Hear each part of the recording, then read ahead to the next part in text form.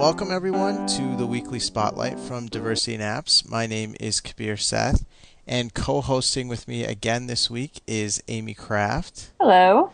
Thanks everyone for listening, and I'm super excited that Amy's here. We had a ton of fun last week co-hosting, so we're gonna make it a permanent thing going forward.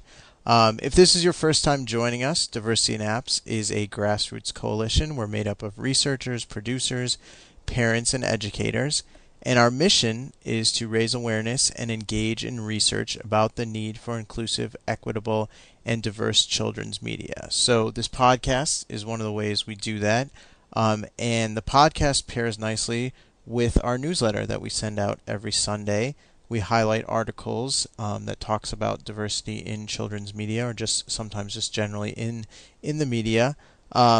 And then we pick a couple articles to discuss, and then we also welcome someone from the children's media industry. This week I had Ginny Goodmanson on from Tech with Kids. She talked about the recent conference where I moderated a panel on diversity, and as well as her experience just sort of reviewing children's apps for many years and children's media generally. So that's a great interview. It's coming up after we talk about these couple articles. So, Amy, we would be sort of doing a disservice if we did not talk about Pokemon Go, right? I'm not familiar with this game.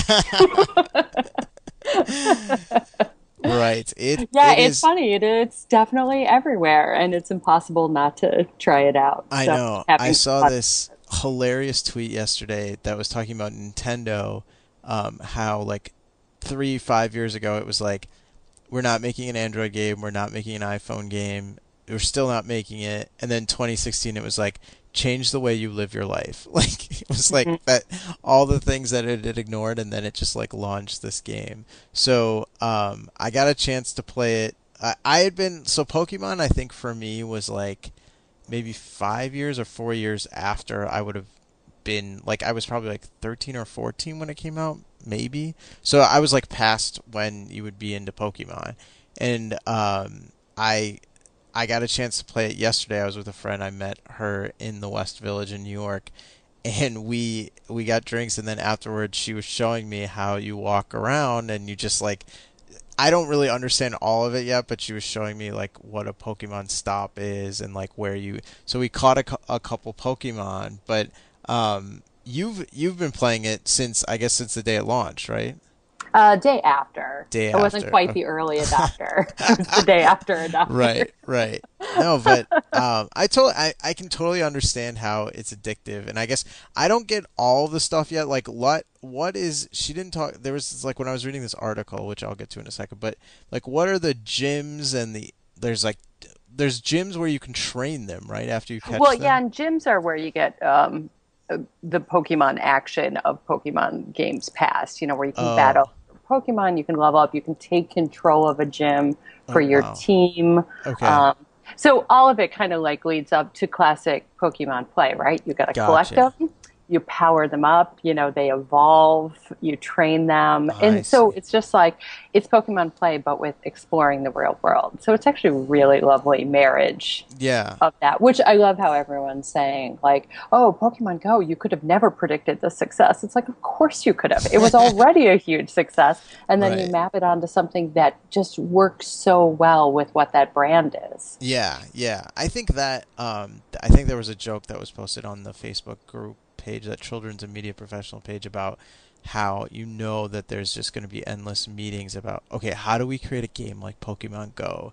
And it was like completely ignoring the like 20 or 25 years of like franchise build up that had Yeah. come before this, and how it was just a natural marriage like you were saying. So the articles that we wanted to talk about are they both had very intriguing headlines, which I guess in this clickbait world we live in, you have to. So the first one was 8 reasons why Pokemon Go is the most important game of the decade, and it was on the website Dorkly, which I think I should visit more often, by Andrew Bridgman, and he goes through a ton of reasons. One of which was it brings back Nintendo, which I'm not sure is like a real reason, but he put one of those down. But he talks about how the thing you touched on, it's a casual gaming taken to the ideal ending point. But I think the couple things that I noticed was it is a very social game. Like even yesterday when I was playing it with my friend or watching her play it as we walked around, like two or three people came up to us and was like, one person was either like, one person was like, "Oh, everyone's playing Pokemon Go," or like another person was like, "Oh, you're playing, I'm playing too." And so have you seen that when you've been playing? Oh, for sure. Like I noticed I was walking through Fort Tryon Park here in northern Manhattan and I saw like a really big group of kids that are kind of all staring at their phone. It was obvious Right. what they were doing, that was a gathering place for them. And then when I was out playing it yesterday, like this like business guy is like, "Is that Pokemon thing?" And I'm like, "Yeah." And he's like, "So what is it?" And so I took him around a little bit and showed him what it was. But it's like, it is the perfect excuse to have a conversation with With your someone. neighbor, yeah. And they were saying that like the in Sydney, like 2,000 players flocked to the same spot Yeah. around the Opera House to catch these Pokemon. So that's interesting. The I guess how does the other piece that I found about it was they were talking about just like it gets these kids outside, they're moving, and then they talked about how it's like improving mental health with Yeah. and well-being with lots and lots of people. You saw that part of it, right? On the Yeah, and like I mean, I feel like that's obviously all anecdotal at this point, but for Yeah, someone to say I have serious social anxiety, but this was an easy way for me to leave the house and engage. And right. that's huge. Yeah, And I think it's interesting like this launch hasn't been without its problems of how people use it. Some people getting into trouble, there's been the robbery, there's sure. been the dead body found. There's lots of like now mythic lore around it. But Right. I think, it's hard for Nintendo and the game company, Niantic, to have guessed all of the different ways different people would have used it because never before have you seen this type of audience that encompasses probably four or five generations. Yeah, Like how that's many what they were generations? saying. It's So such a broadly it's appealing game. generational. Right. It's like, different genders, different races, and like everybody is playing this game. For sure. And I think the other piece they were saying there was like 40% of the people that have downloaded it are people over 25, which I thought was very interesting. Although, Um, I mean, like they really bank on the nostalgia piece. yeah. Like, did you Yeah. see they're releasing the mini NES Oh yeah, yeah, I did see that. Christmas? So it's just like, hi, Right. nostalgia. Here Right. you go. Right. Yeah, I guess that does make a lot of sense. I thought it was just crazy to see that they had passed Twitter. Or I guess they were on their way to passing Twitter. They were on their way to passing Tinder. It was just like nuts how many installs they were seeing. And they talked about how like these companies have spent millions of dollars in nearly a decade to like build up the user base, and then Nintendo like beat them in a week of Hmm. their user base, which is crazy. Which again goes back to, well, they have had sort of a pseudo user base for 20 years, but it's just amazing. Like I can't believe how much it's taking over. I think yesterday even Hillary Clinton was joking that they need to build a Pokemon Go to the polls, and she got a lot of flack for it, but I thought it was hilarious. No, I've seen that joke from a bunch of places. Oh, It's like the really? best thing that Nintendo can do is like make sure that there's a Pokestop in every polling Yeah, they said station. make sure you put really rare Pokemons in the polling station, which I thought So I was really don't think funny. actually Hillary gets the original credit for that Oh, joke, like fair that enough. in a lot of places. Now, Yeah. when your friend showed it to you, did you get to see the avatar selection process? Because this was something, of course, I always pause No, on I did avatar not. So she selection. already had her avatar picked. When I was watching the video today, when I was showing it to my son, I saw that there was an avatar selection. So tell me about that.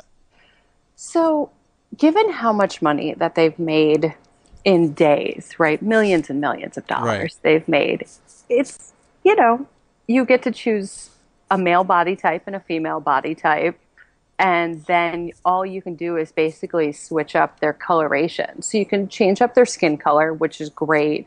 You Hmm. can't change hairstyles, you just sort of pick colors. And then you pick their outfit colors and their shoes and the backpack. And so on the one hand, it's great that you can play as both a man and a woman and you can play with different skin tones, but it's so like just like a base level of what you could do considering now the hit that this would be. And I'd love to now see them add to that and have different kinds of trainers. Right, That would right. be amazing. Yeah, Um, there does seem to be with that $7.5 billion additional dollars that were added to Nintendo's market cap. I think like they're maybe we could get a few different types of people. right, right.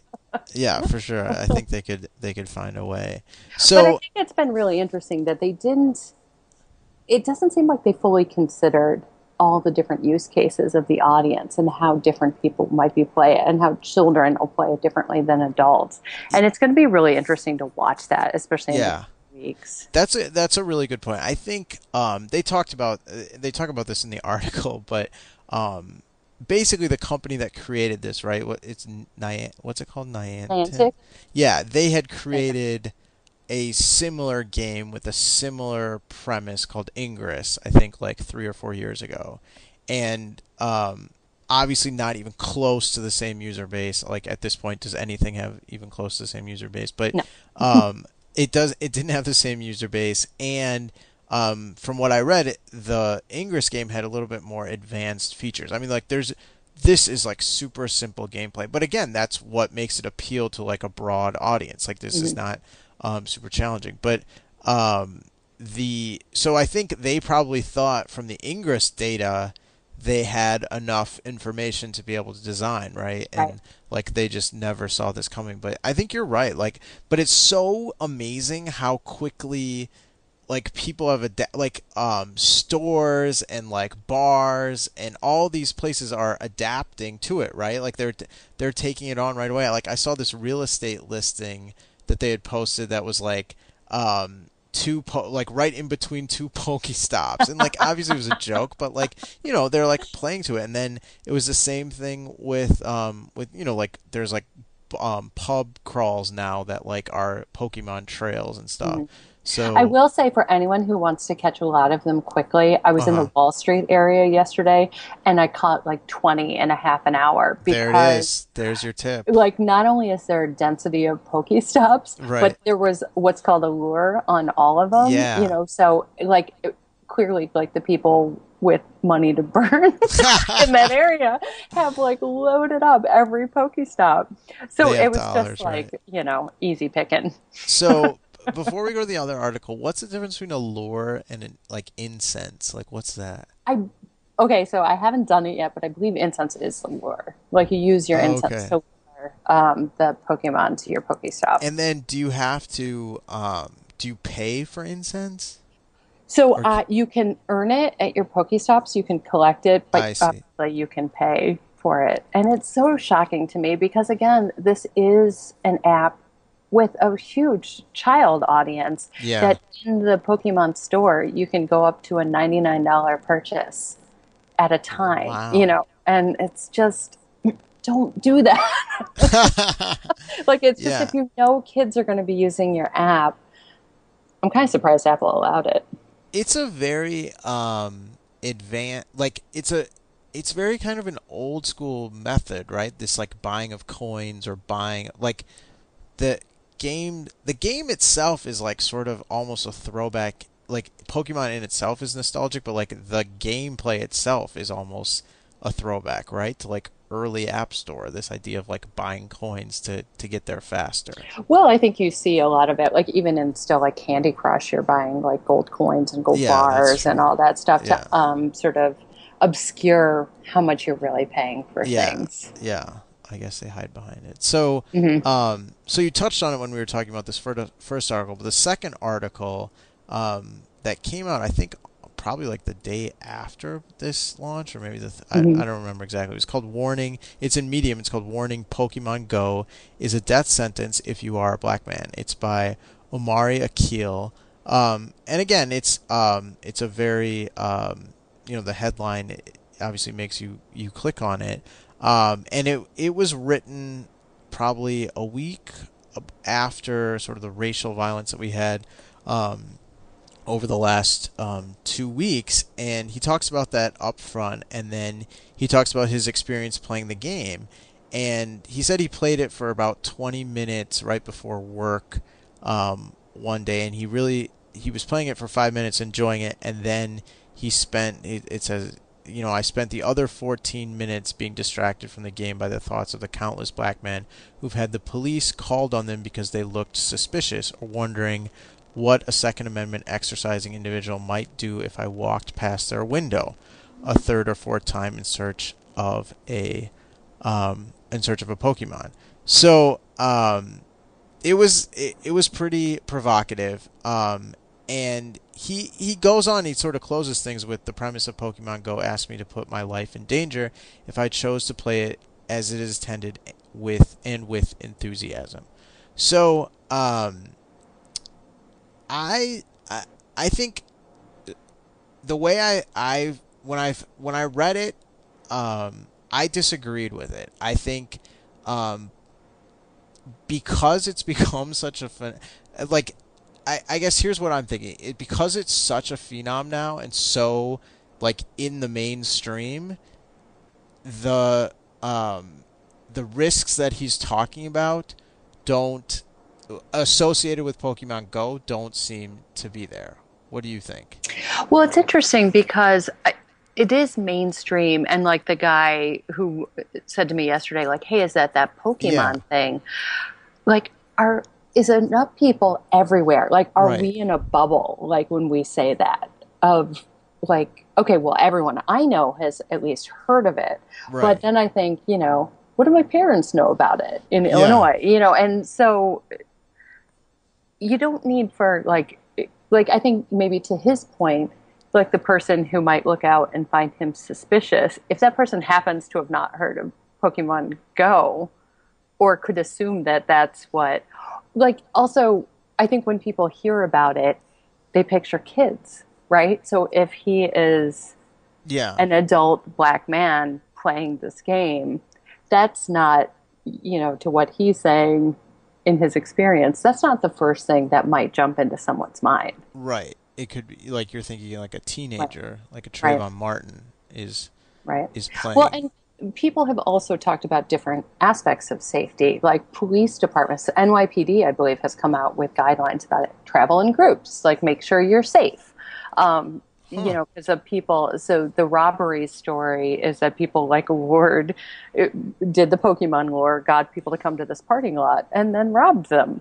So Really? like there is, there is now a path to like, not everyone's playing Yikes. this in a safe way. So I Yeah. think, I would say too, as a woman, I still have to think about like, well, I'm not going to go by myself into a park at night to go catch a Pokemon. You know Yeah. what I mean? Like, I think that like the things that still bind you in terms of like how you move around in, Right. in society normally still hold, but people could forget that because they lose themselves in the game. Yeah, I mean, like I read the thing before we came on. There was an article that was just published on the Washington Post about the headline was about two guys who like walked off a cliff, Yeah. um, and so and then but it said in the sub headline that there was something about a guy like two people getting stabbed, but then I read it was like at 12:30 at night, and it was Mhm. like, well, I don't. I mean, I guess I'm old, so like I'm in bed by then. But like, why are you playing Pokemon Go and like like you said, like would I go to a park to go catch this Pokemon? Like maybe it's just a really rare Pokemon. I don't know. I think it's you're right. I might be speaking from a bubble. I guess what I'm saying is like yeah, you have to use some judgment there, but like it doesn't seem like Pokemon Go um is the reason that you would be wary of going into a parking lot at 1 o'clock in the morning, right? Right. Right. Yeah.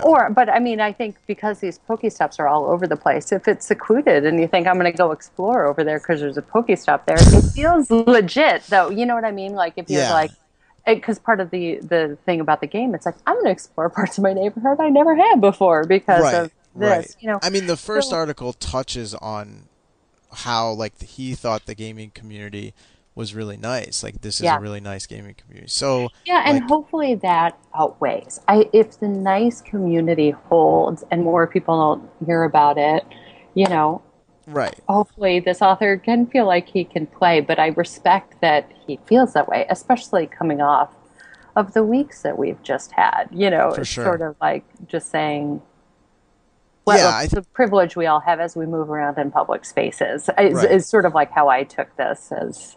Yeah, I think he ends it with that, with sort of like, let's go ahead and add Pokemon Go to the extremely long list of things white people can do without fear of being killed, while black people have to realistically be wary. So again, it's provocative, but I think I get what he's saying, and I think I get what you're saying too.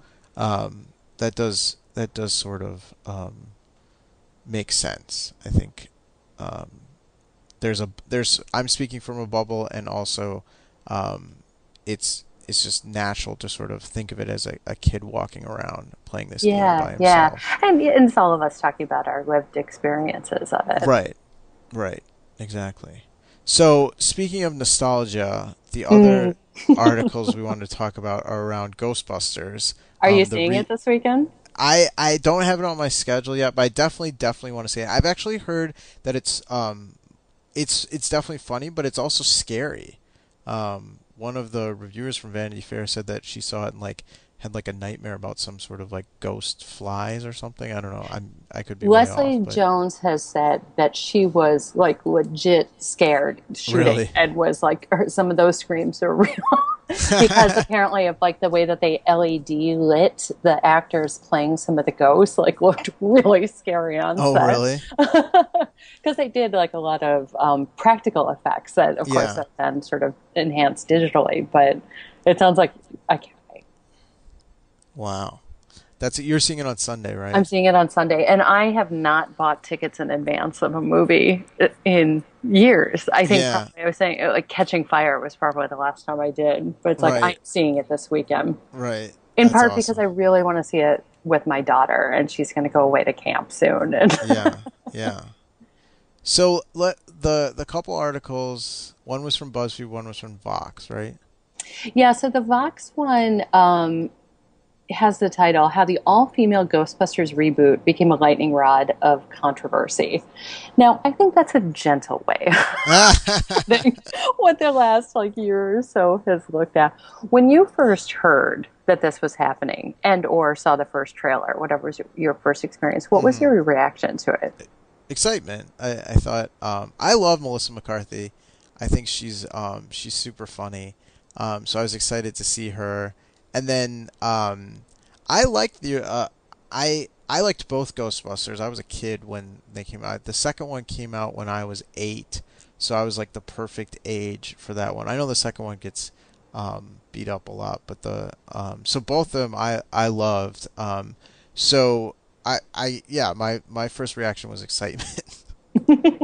Yeah, me too. I mean, I think when I first heard about it, it's sort of like when you hear people going back to the well. And I think the Vox story talks a little bit about that. And I also recently read an interview with Ivan Reitman on Vulture talking about hmm how many different manifestations of a Ghostbusters 3 there have been floating through the Right. works, and Right. like kind of like all the different reasons why that never came to pass. Yeah. So I think had there been a Ghostbusters 3 and had there been a Ghostbusters 3 with the same cast prior to Harold Ramis's death, I can't say I would have been so jazzed to see it. Just However, to see Ghostbusters 3. Ghostbusters with Gotcha. again with Bill Yeah, Murray and gotcha, actually Harold gotcha. Ramis. It Yeah, would and so I think also because the second paled in comparison to me to the right, first. Already right. it felt like just going back to To the well. Yeah. whereas the Yeah. first one, Right. I dressed up for one Halloween, the Halloween that came out as the logo. So I was a Awesome. ghost, and I had this big cardboard Yeah. red. That's awesome. So I wish I had a Yeah. picture you can So share. that's sort of what I learned from the Ghostbuster from the Vox article was I didn't realize how, or like I guess I was just unaware of how many iterations of this, the rumors and sort of confirmations and the fights about Ghostbusters 3. that that fans had been eager for. Um, all And that being said, like it's clear the vitriol is not really about that, right? right, right. Well, and there's I think it links to this. Like, there have been studies about if projects are all Mm-hmm. female Yeah. actors, or are clearly meant for a female audience, like if men perceive it as being for a female audience, like the ratings go down, like the average ratings on, say, Rotten Tomatoes, or things Right. like men will downvote it just to do it, just because it's Right. not for them.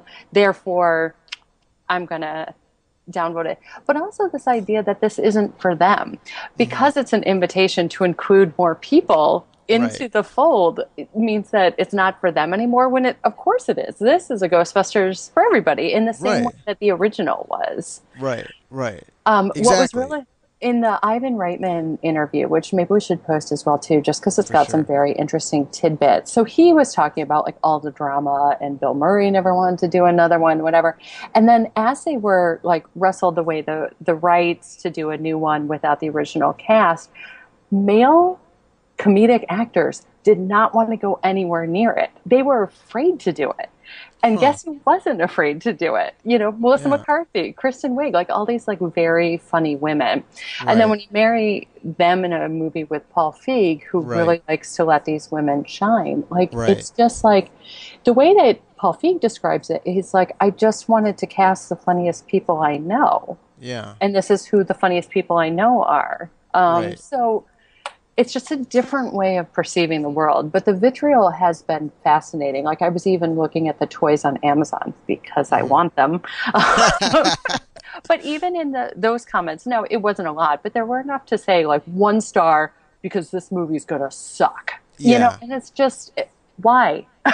Right. Right. I think there was somebody who tweeted, like someone tweeted out, like, of course, like IMDb has it at a 3.8 rating, but Rotten Tomatoes has 77%. And then like somebody tweeted back at this person like, yeah, because the people who write the reviews on Rotten Tomatoes have seen the movie, right? Like IMDb, basically like anybody can go there and give it 1 star and be done with it. And like there's no like, did you actually see this movie? Mm-hmm. So that I think the thing that bothers me the most is the part where they try to hide behind some other reason why they are choosing not to like the movie, right? Mm-hmm. Like this whole thing about how, oh, this is a big cash grab Right. by Sony. It was like, you're kidding. This movie franchise is created to make money. You're kidding. Like As opposed I to every other movie, right. particularly in summer. Right. Like what did you think like the purpose of these movies are? Like Mhm. it was just such it's like this silly stuff. And then when Dan Aykroyd came out and said like I saw the screening, they're genuine performances by these really funny women, he got a bunch of crap from these people. Like this guy invented Ghostbusters. Like and he's getting like annihilated on Twitter about what he said. That he's a sellout. Like it's really stupid. I that's the part that bothers me the most. They're hiding behind these other reasons why they're pretending to hate the movie when it has nothing to Well, do with it's it. ethics and game journalism, right? Right, It's right, it's, it's exactly that. We don't want women messing up our stuff. What's yeah, interesting though is I feel like is some of the controversy, like Vox specifically is talking about like the misogyny thrown at hmm this. But I think that there have been some interesting other controversies. Like when the first trailer came out, a lot of people remarked about like, hmm why is Leslie Jones the only one who Jones, isn't a yeah, scientist? yeah, yeah, And I thought that that was a really interesting critique. And of yeah, course, like I want to like close my ears to it and go like, oh, but I'm so excited about my Ghostbusters. But right, it's funny, like, because then I found myself like getting defensive, which is right, silly. But it's a really valid question about like as we think about casting, like, is it enough that, like, okay, they've subverted the expectation that these would all be men, but now we have to right, think about, like, now what are our expectations of, like, what the white actresses are doing versus the black actress? yeah, Yeah, I But I'm agree. such big I fans thought of all of them. So it's right. like, I thought it was a valid criticism. Leslie Jones got really hot on Twitter about it. She was yeah, really angry. She tweeted, I think, like 6 or 7 times about how it wasn't valid criticism. But I think Paul Feig said something about it, right? How they had, or like Melissa McCarthy was gonna be the MTA, and then he yeah. felt like the role was something that she had done over and over again, and it made sense to switch it up, right? Hmm. Yeah, which I guess is okay. That I mean, that's probably true. It's just like I think it was a different lens to look at it at through, and I thought some of it rang true. I think it was very like you were saying you got defensive about Ghostbusters. I think that was like the same thing last week when we were talking about J.K. Rowling. Like Hmm. I think like I had been purposely like ignoring the criticism. Like I would read bits and pieces that you had sent me, and then finally like I had to force myself and sit down and read it because you don't want these things um, to get like they're very personal to you, which I get some of that with Ghostbusters. I never felt that attached to it. Like I didn't dress up like the the symbol, but like I can totally get where people are coming from. But I think like the I mean, 27 years have passed since this movie, Right. since the second one came out, right? Like, and some of the criticism of it being a reboot as opposed to um, a continuation. I don't know how they would do that, right? Like, how would they? Um, that wasn't how they wanted to do it. And then I actually went back. Did you read the plot summary of what this Ghostbusters video game was? Like Dan Aykroyd said that was basically what Ghostbusters 3 was going to Right. be, If you was want this, to Ghostbusters 3, yeah, play go play the this video. video game. Yeah, so I went and read the plot of this video game on Wikipedia, and it seemed pretty interesting, but at the same time, like, I don't think I followed the whole thing Mhm. when I was skimming it, but like it did though seem like like they did bring elements back of Ghostbusters 2, and like how there was like a new boss or like a big bad. There was a big baddie, but he was related to the second baddie. But yeah, I think I think coming it back around to the cash yeah, grab thing, I feel less of it as a cash grab that they're trying to reinvent it. And I think casting is a great way to reinvent something or give you pause to say, like, now I'm actually interested in seeing what they're going to right. do with it. Like I was thinking about like what are some corollaries to that, and I remember when they were casting Hunger Games, and they cast Lenny Kravitz as Cinna, and it was Uh-huh. like, oh, you have my Huh. attention. One, I didn't Right. know he was an actor, and two, Right. it's just that's not how I pictured Cinna, but now I'm really excited to see Yeah, that Cinna. You know, so it's like not that I wasn't excited for Hunger Games anyway, because I was right. a big fan of the books, but I think Yeah. when you make some of these really exciting casting choices, like it's just like I want to see how that plays out. Right. I think that's a really good point. I think they were talking about this with Ocean's 11. Like Yeah. they've done Ocean's 13, and they were talking about, I don't know if it's still happening, but like the next Ocean's 11 or Ocean's 14 or whatever was going to be all women. Hmm. And like that that got my attention. Like I don't think if Ocean's 14 was coming out and it was like the same group. I don't even think I saw Ocean's 13. So I think you're right. Like by making these sort of different choices, and some would say bolder choices, like it's Or more just like interesting. shake it up. Like, what are we going to Yeah. see that same group of guys do? Or like Right. everyone's saying, like it's time for either a black Bond, a female Bond. You know, Mm-hmm. it's just like we've seen the white dude Bond Right. since the dawn of time, and I am no interest. But like, you know, give me something, someone new.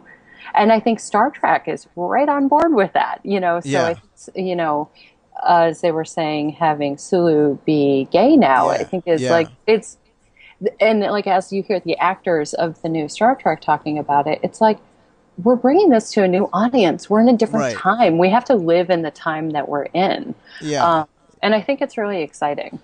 Yeah, I totally agree. I think what Star Trek's doing, obviously what Star Wars already did, Right. with and then what it seems like they're doing with Rogue One, again having the main character be a female, surrounded by these characters that are not all white. Yeah, I mean, you're reflecting the world you're living in, and the world Mhm. and the audience that's going to go see Which is this funny, not movie. that we weren't always living in that world, but Right. like just that like we're ready to like have all of our media reflect what Yeah. society actually looks like. Right. Right. Good point. Yeah, for sure. Um, so yeah, this was these were interesting. I thought the Vox article, covered sort of more ground, Mhm. whereas the BuzzFeed article was just awesome. Like, So the we'll BuzzFeed post both. article just Yeah. has the picture to end all pictures, which a Right. lot of people have probably seen this making the rounds. It was trending on Facebook. It's just Kristen Wiig with two little girls dressed up like Yeah. Ghostbusters. Yeah. And just the look that they're all giving each other, it's just like, everyone be quiet. Let us have this Right. moment. Right. Exactly. Like, how are you gonna get mad at this picture? Like, Right. it's just, it was just awesome. I love the article, and like, actually, when you and I were talking, when we were chatting about it, I had said, well, maybe we should do it next week, and then I clicked on the link and read through it, and I was like, no, let's do it this week. Like, I just felt like, um, it was topical, and it was like it's just a really awesome, cool thing, and like, you can see, like, it's everything we talk about, how kids need to see themselves in the media that they consume all the time. And here are these two little girls, and they're singing, they're like, this is like, this could be me, I could be a Mhm. Ghostbuster. Like, it's awesome. I'm raising a boy, and I don't want him to think that life is all about boys, that Hmm. only boys do these things. So it is important as it is for girls to see them doing things. It's important for boys to see that construction jobs aren't always held by men. It's just as important for them as for girls. So it always I was saying I've done a good job training him because he was reading this book called Dig Dogs Dig, where all the dogs are construction workers, Right. except for the one dog wearing lipstick, because that's how we know she's a girl. And he's like, he kind of picked up on that, and then he like flips through the pages, and he's like, "Why is there only one girl dog?" Right. And I'm Right. like, yes, it's that moment of like, we can teach our kids to question this stuff. Yeah. Yeah. So I think the more that you just sort of like point it out, like, oh, that's weird. Or, Yeah. when we watch Power Rangers, he's like, why are there like five boy rangers and two girl rangers in this episode? I'm like, yeah, it kind of doesn't seem fair, right? He's like, no, it should be equal numbers. I'm like, right. Right. I Right. mean, even if like, obviously like it's not all like equal all the time, but like just that he questions it makes Yeah. me really happy. Yeah.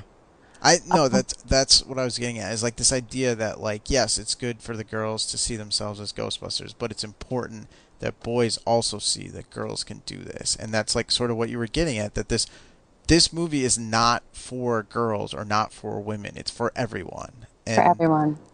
so everyone should go see it this weekend. That's my And men shouldn't feel like now that it's got women Ghostbusters, it's a chick flick. right. Like it's just I don't think we should be raising our sons to feel that way. Like Yeah. it's got women in it, therefore it's only for women. I Right. only go see things with dudes. Yeah. So I think like it's great. I think take your sons, take your Right. husbands, Right. Yeah. If my little take guy was a little older, everybody. I would take it. I totally agree with you that, like, I think that is like an important conversation that we need to continue to hammer home. Yeah. So I will say, I'm saying I'm taking my daughter to see Ghostbusters only because my son is 6 and I heard it's really scary. yeah, But I'll fair be super enough. excited for him to see it Right. When in it a couple of years. Yeah, exactly. Exactly. All right, that's going to do it for our article wrap up. Thanks, Amy. And coming Pleasure. up, we have a great interview with Ginny Goodmanson.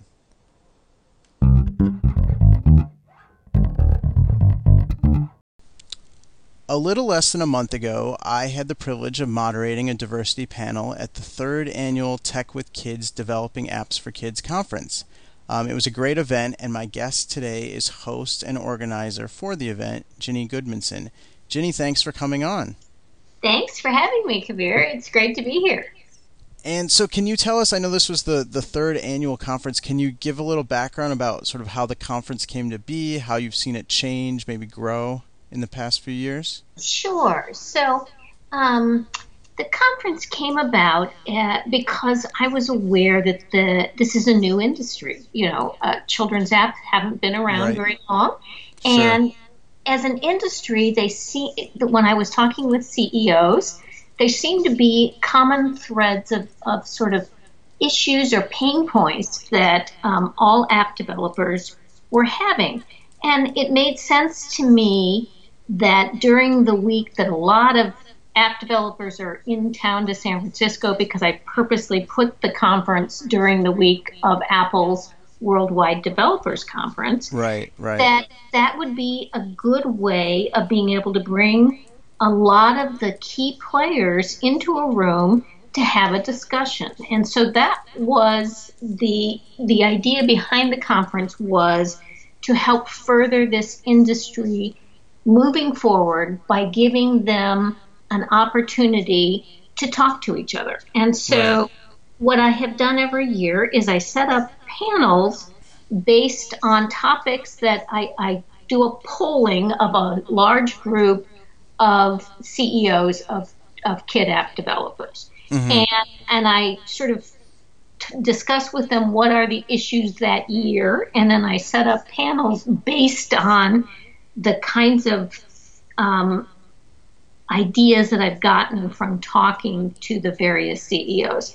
And then at that point, then I start inviting speakers. So what distinguishes this conference, I think, from other children's media conferences is that this is a conference that isn't sponsored by anybody. I mean, Right. yes, Tech with Kids puts it on. But as a consequence, you can't pay to speak at this conference. Sure. To be at this conference, a speaker at this conference, you have to have an invitation from us. And Right. we invite you based on the fact that we know you have information that is interesting. And so I think that's what really does differentiate this conference, and it allows for a very high level, intense conversation. And the other thing is that it's only panels, so that you're not going to be hearing a, elevator speech from somebody Sure. about how great their product is. That's not the nature of this. It is basically the top people from the almost all of the big players, most of the intermediate players, and then smaller players that are doing interesting things. We try to include them as well on panels. And as a consequence, it's fascinating because it's amazing to me how much these CEOs will share of Yep. what they Yeah, experience. that So, was that was sort of the two things that I took away from it. One, as you mentioned before, the intensity of the conversations. I think the panels were very serious. yeah, This the app business is incredibly difficult to get traction.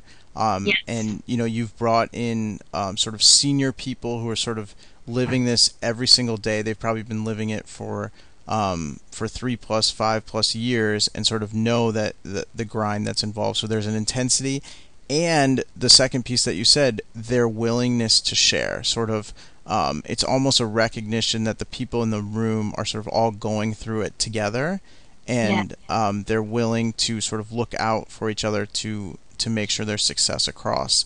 And amazingly candid.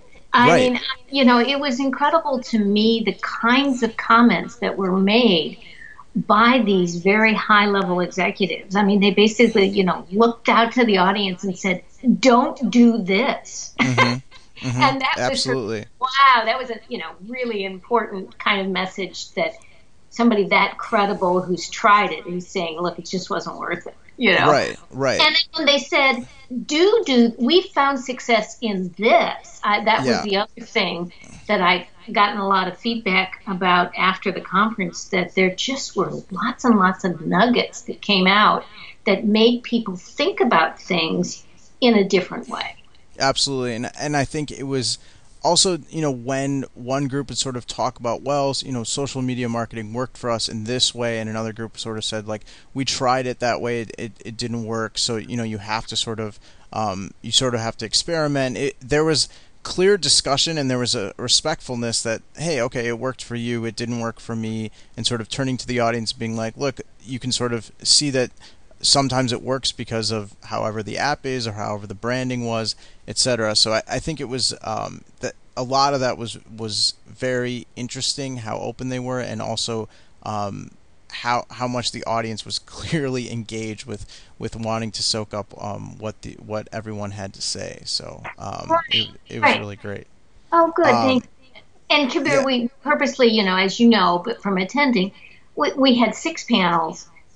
We tried to cover, sort of some very important topics in those. We got into marketing and discovery, which is, yeah, a big issue. We got into the importance of play. I mean, these are products for children. Let's talk about the importance yeah, of play. We did a special this for the first time. We did a panel on women in tech, and right, instead of going sort of the negative route of, oh gosh, this is what's happening, we went sort of a celebration that hmm, women in tech can be very successful, and we showcased 3 CEOs that are doing really well.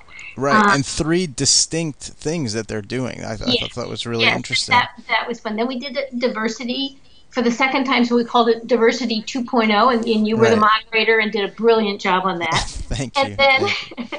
and then we did strategies for making money in the kids app space because it's complicated. A Right. lot, you don't have a lot of the ad revenue models that exist in the big for the bigger players. Doesn't Yeah. work for kids. And then we also talked about designing learning apps for the consumer market and Versus school. and Yeah. for the school market. So yeah, we covered a lot of topics Yep. in that period of time. So Absolutely. Yeah, it was great. And I think you mentioned there were sort of little nuggets that you could pull out from each piece. And you sort of started things off by sort of greeting everyone and then talking about aha moments and sort of how important that's been for you and sort of how important it should be for the audience as they sit through this conference and then just generally in life. Do you want to share some of those 1 or 2 of those aha moments that you talked about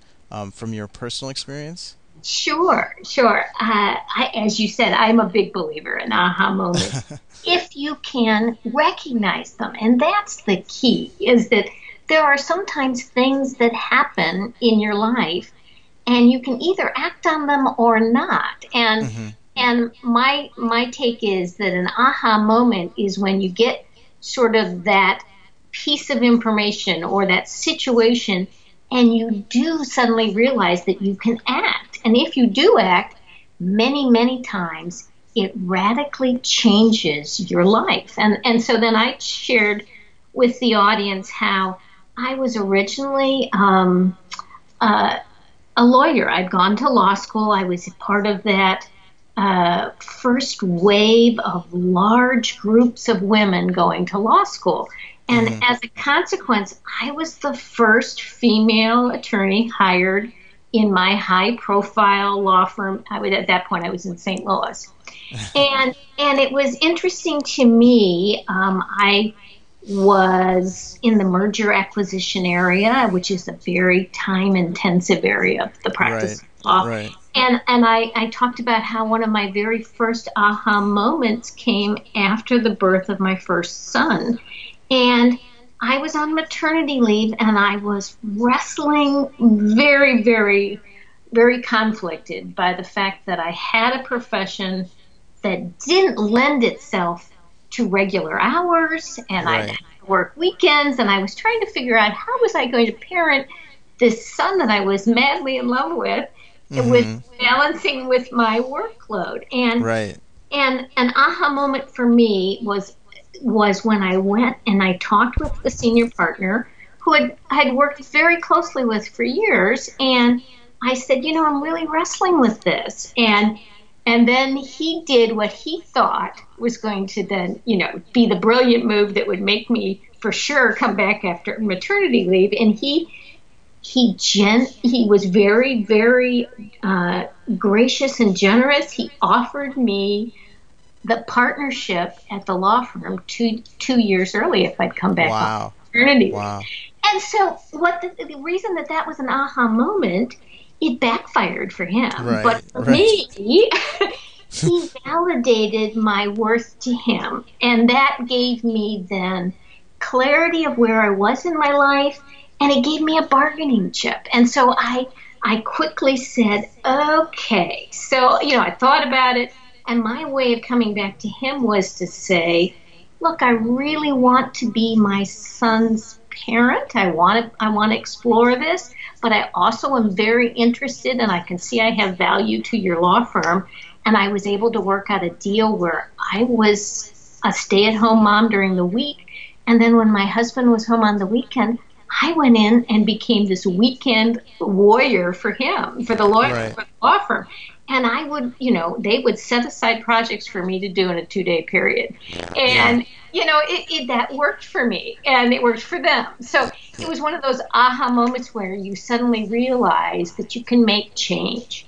I think the other one that I think the room got a big kick out of was that the same son, I have two sons, but Ted was a preschooler, and we were out visiting in the San Francisco area because my sister lived in that area, and she had her own marketing firm, and she was working with a little startup who was creating a new reading game on the computer. And at this time, this was not, people didn't have computers in their homes. Yeah. I mean, it was sort of amazing that that's the way it was, right? So teaching reading on the computer was just this, really exciting concept. So they wanted to have a preschool kid tester. So they asked if Ted would be that kid tester. And when I watched my son just become so highly engaged at learning to read on the computer, that was my second, what I described as my second aha moment. Right. Because what happened was that little startup was the learning company. Yeah. The game was Reader Rabbit, which then went on to become the seminal reading product for the whole generation of kids. Right. And that experience motivated me to then pivot. I said, okay, I need to really start paying attention to software and computers. And I became this tech evangelist. I started setting up computer labs in all the schools in my area. I eventually got hired by schools to be a consultant on what they should buy, and I trained teachers on how to use technology. And it led to my starting a little newsletter, which eventually became my full-fledged magazine. It was picked up by Barnes and Noble. That was another whole story. Right. Anyway, there are lots of aha moments, but that one again changed the way I looked at things. I pivoted and became eventually, where I am now, which is a tech journalist and a reviewer of children's tech. And for 15 years, I've done that for USA Today. I was their kid tech columnist. I still contribute to them. And, so really did radically change my life. Yeah, for sure. I think both the stories were, they were definitely different, but they were so distinct, and you could definitely tell that they were aha moments. And like you said, it's about recognizing them. It is.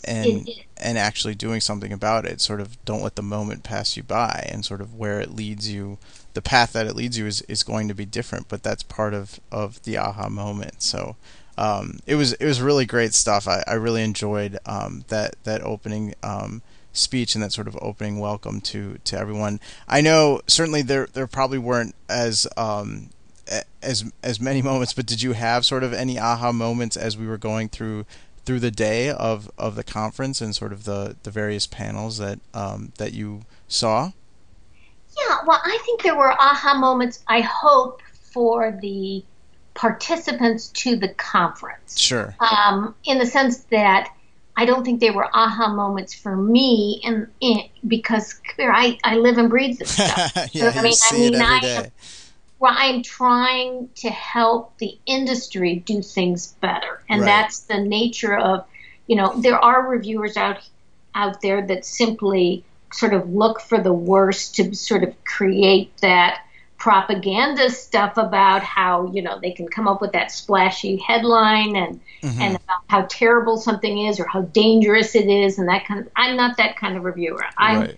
My purpose is to help anybody dealing with children find the best tech products to encourage children. So for me, I did think there were several things during the day that came out, and the one thing that seemed to repeat itself on every single panel was that anyone in the space in children's media, if you have a product, you need to kid test it.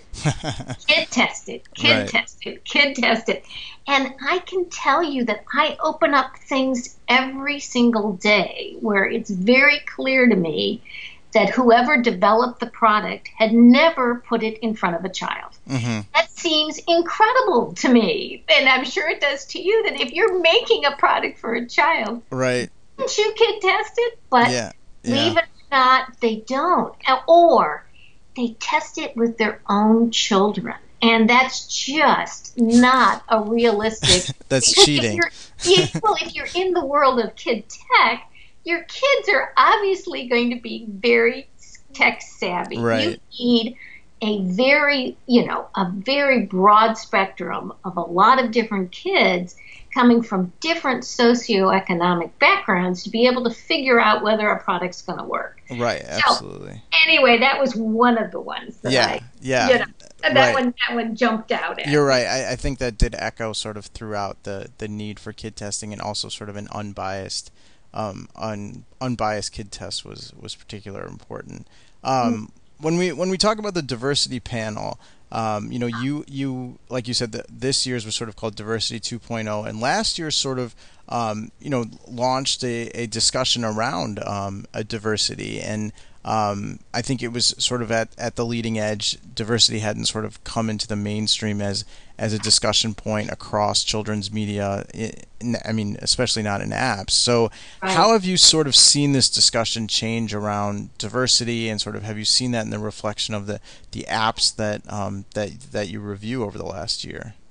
Yeah, and it's funny because, Kabir, that was the panel at last year's conference. Right. That was very personal to me. It was the one topic that did not come up in the CEO discussions, and yet it has. I've been reviewing children's media for 20 years. It's been right in the forefront of everything I've looked at for a long time, and particularly. I wrote the For Dummies book called iPad Apps for Kids. And I can remember I had an outline and I had chapters in that book that I wanted to make sure that I thought really fit the way families use technology. And what I found sometimes was I get into a chapter and I couldn't find an app that fit, that didn't have some sort of problem with the diversity representations. And so I remember at that point, I started writing app developers. And I said to them, I'm in the middle of writing this book.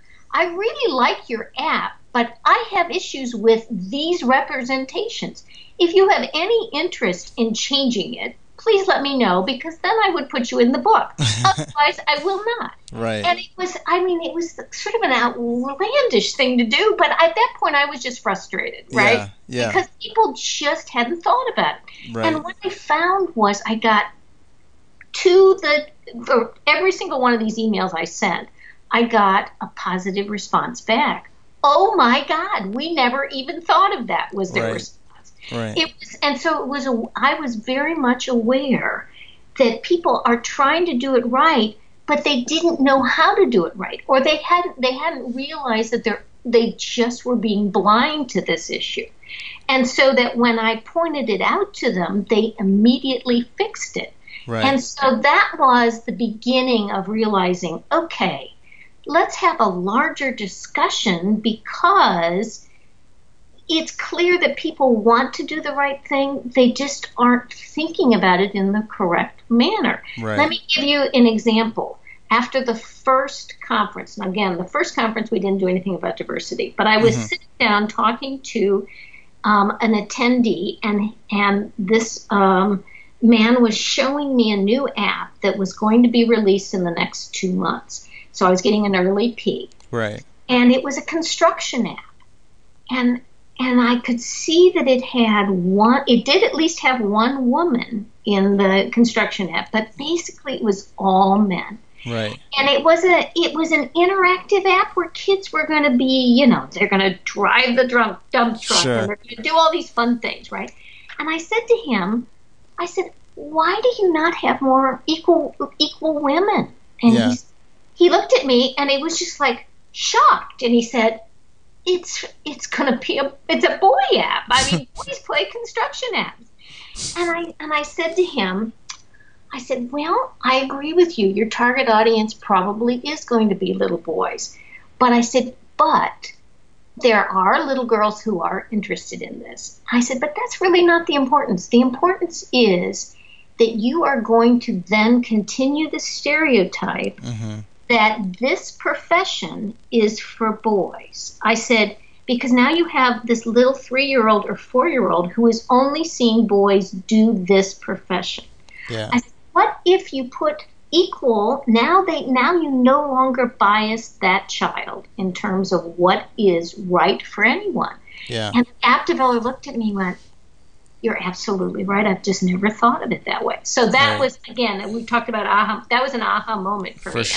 For sure. I said, I really need to do a panel on that. So that's what brought about that first panel. Yeah. And then you guys got started, and the Diversity in Apps group, and I knew that you were working on this toolkit. Right. And I said, great, let's do another one, and then let's do a little bit more structure as we take it farther. Because that first year we talked about, some of the issues. We had the president from Toca Boca saying, we're trying to do it. He started off the panel 2 years ago saying, we try to do it right, but we screw it up frequently. And that was a great way to start it off, because I think Toca Boca, out of all of the app developers, is somebody that I think we all can agree has really made a big effort in terms of diversity. And when he gets up and says, we've been trying to do it right, but we screw up, that set the tone for stuff. So for sure.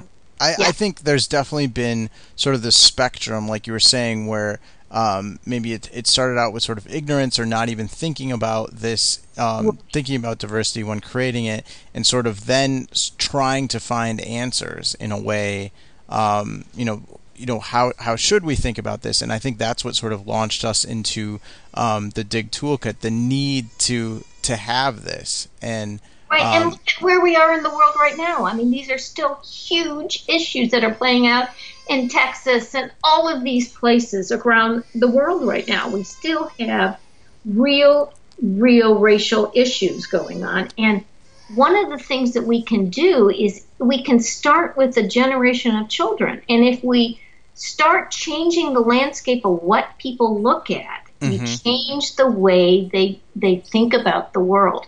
And it's just really easy to that extent. I mean, I love the fact that Bjorn Jeffrey, the CEO of Toca Boca, on your panel said, diversity is easy. You just have to do it. and I thought, wow, there it is, right? Right. I mean, it is easy in terms of it, but I just don't think that a lot of creators of children's media think through it correctly. Yeah, I think that's totally fair. I think, a couple things you touched on. For sure, I think kids seeing themselves in the tech that they're playing with, in the media that they're consuming is hugely important. And I think and then, just seeing a diverse group of people can change how people view each other. And then I think it's incredible. Developers need they need to think about it at the beginning of sort of designing the app, and that's sort of what the toolkit is built to do, is to really have it as a part of your product development process, not something that sort of when you're going to launch your app in 2 months, Ginny has to sit down and tell you that, hey, you need to think through this. It should be something that's sort of already built into it. What would you tell sort of if you had a room of developers, what would you tell them when you're thinking about diversity and inclusion? Look, here's one thing that you should focus on, or here's something that you should make sure you do if you're not going to do anything else. Not that we want them to not do anything else, but what would you think would be critical for them to think about?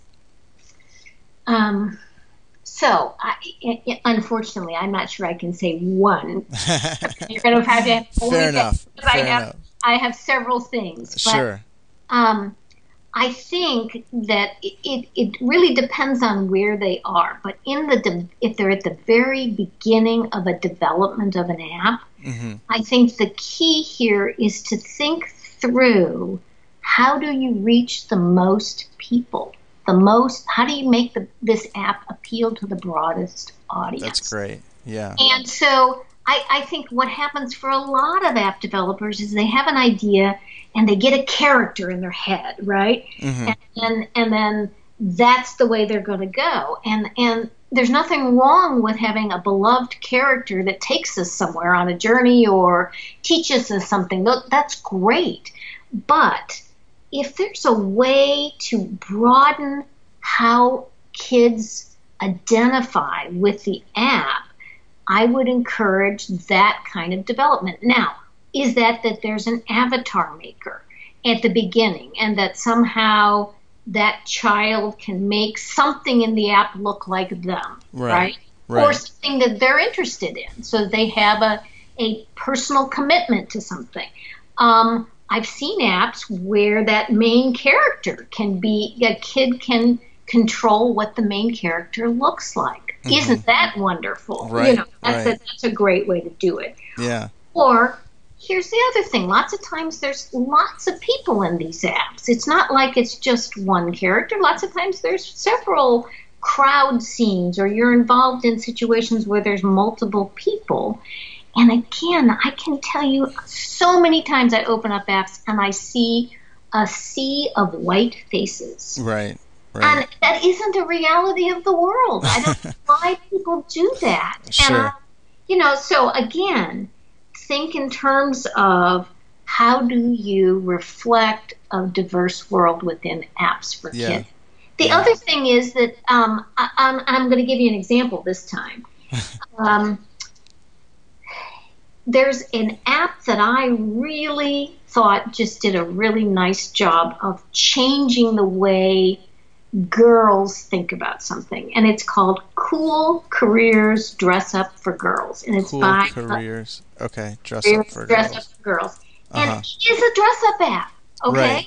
So and it is for girls. Although if boys wanted to play, I'm trying to remember if she ever added a boy. I don't remember. But the point was that up to that point, every time you'd seen a dress-up app for girls, it was going to be virtual dolls being dressed up as princesses, models, actresses, fashionistas. I mean, that's the way that genre of apps.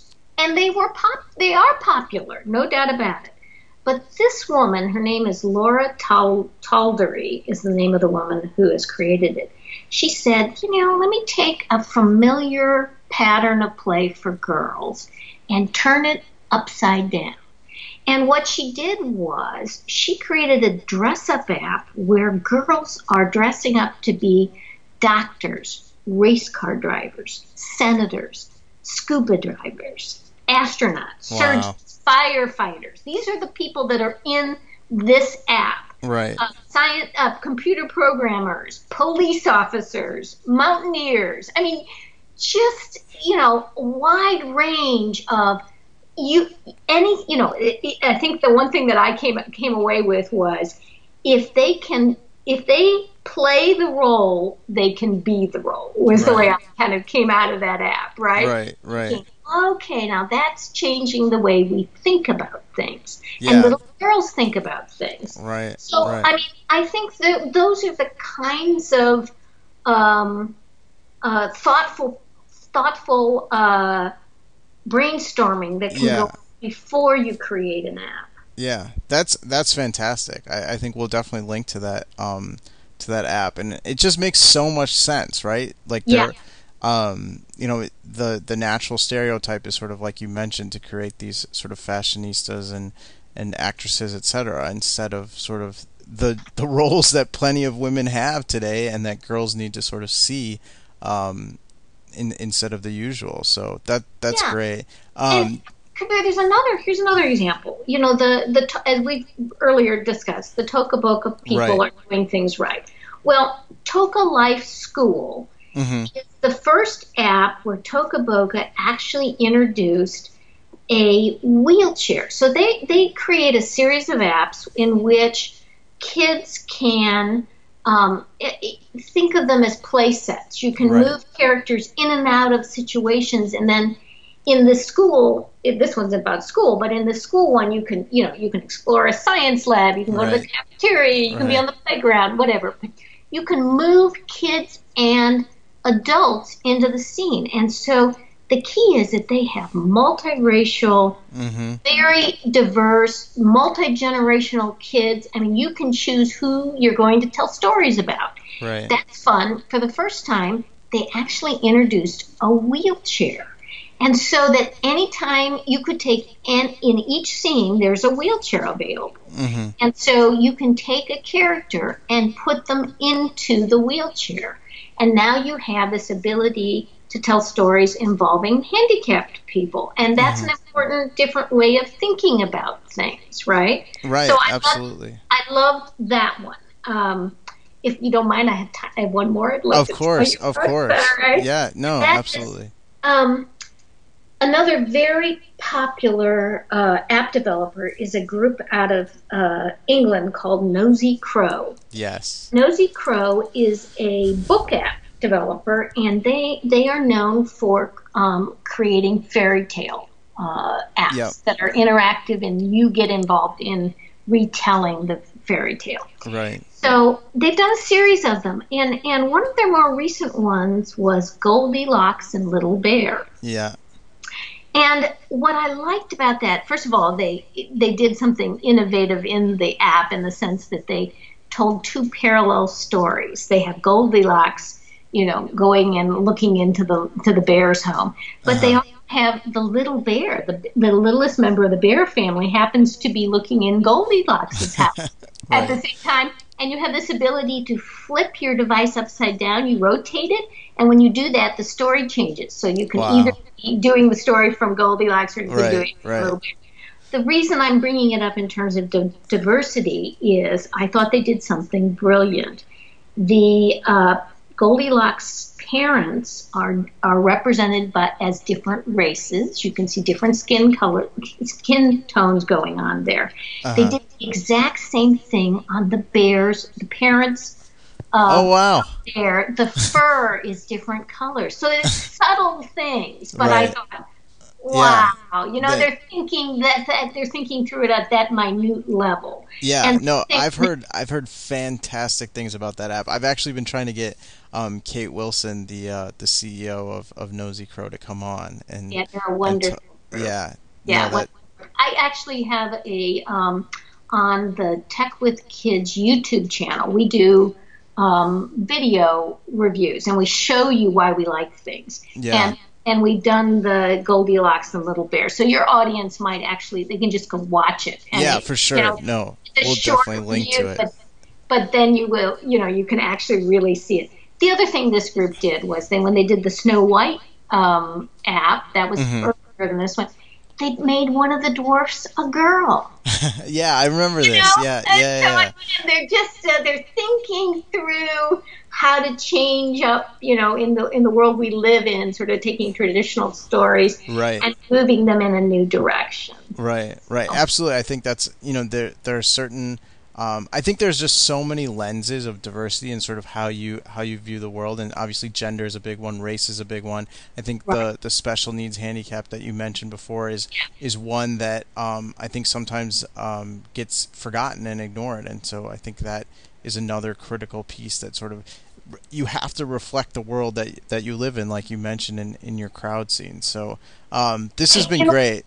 Well, and one more thing, and I think that is that one of the things that came out in the panel that you moderated was this need for sort of this ability to check where you are. And I think that's where your toolkit becomes helpful to these app developers, because what we heard from the CEOs that are trying to do it is they all agree that you need sort of checklists. You can't just assume you're going to do it right. You need that toolkit. And so I think that's why the work that your group is doing, Kabir, is really important, because nobody can do it right just off the top of their head. People need tools. Yeah. No, for sure. I appreciate your thoughts on it. I absolutely agree with you that people care about it and they want sort of a way to make sure that they're doing it right and they're asking themselves the right questions. So Ginny, thank you so much for coming on. I really appreciate it. You're a champion for the industry, and we really appreciate all that you do for it. Oh, well, thank you. I'm so glad to come on and be able to talk about these issues. Thank you for giving me the ability to do it, Kabir. Thank you.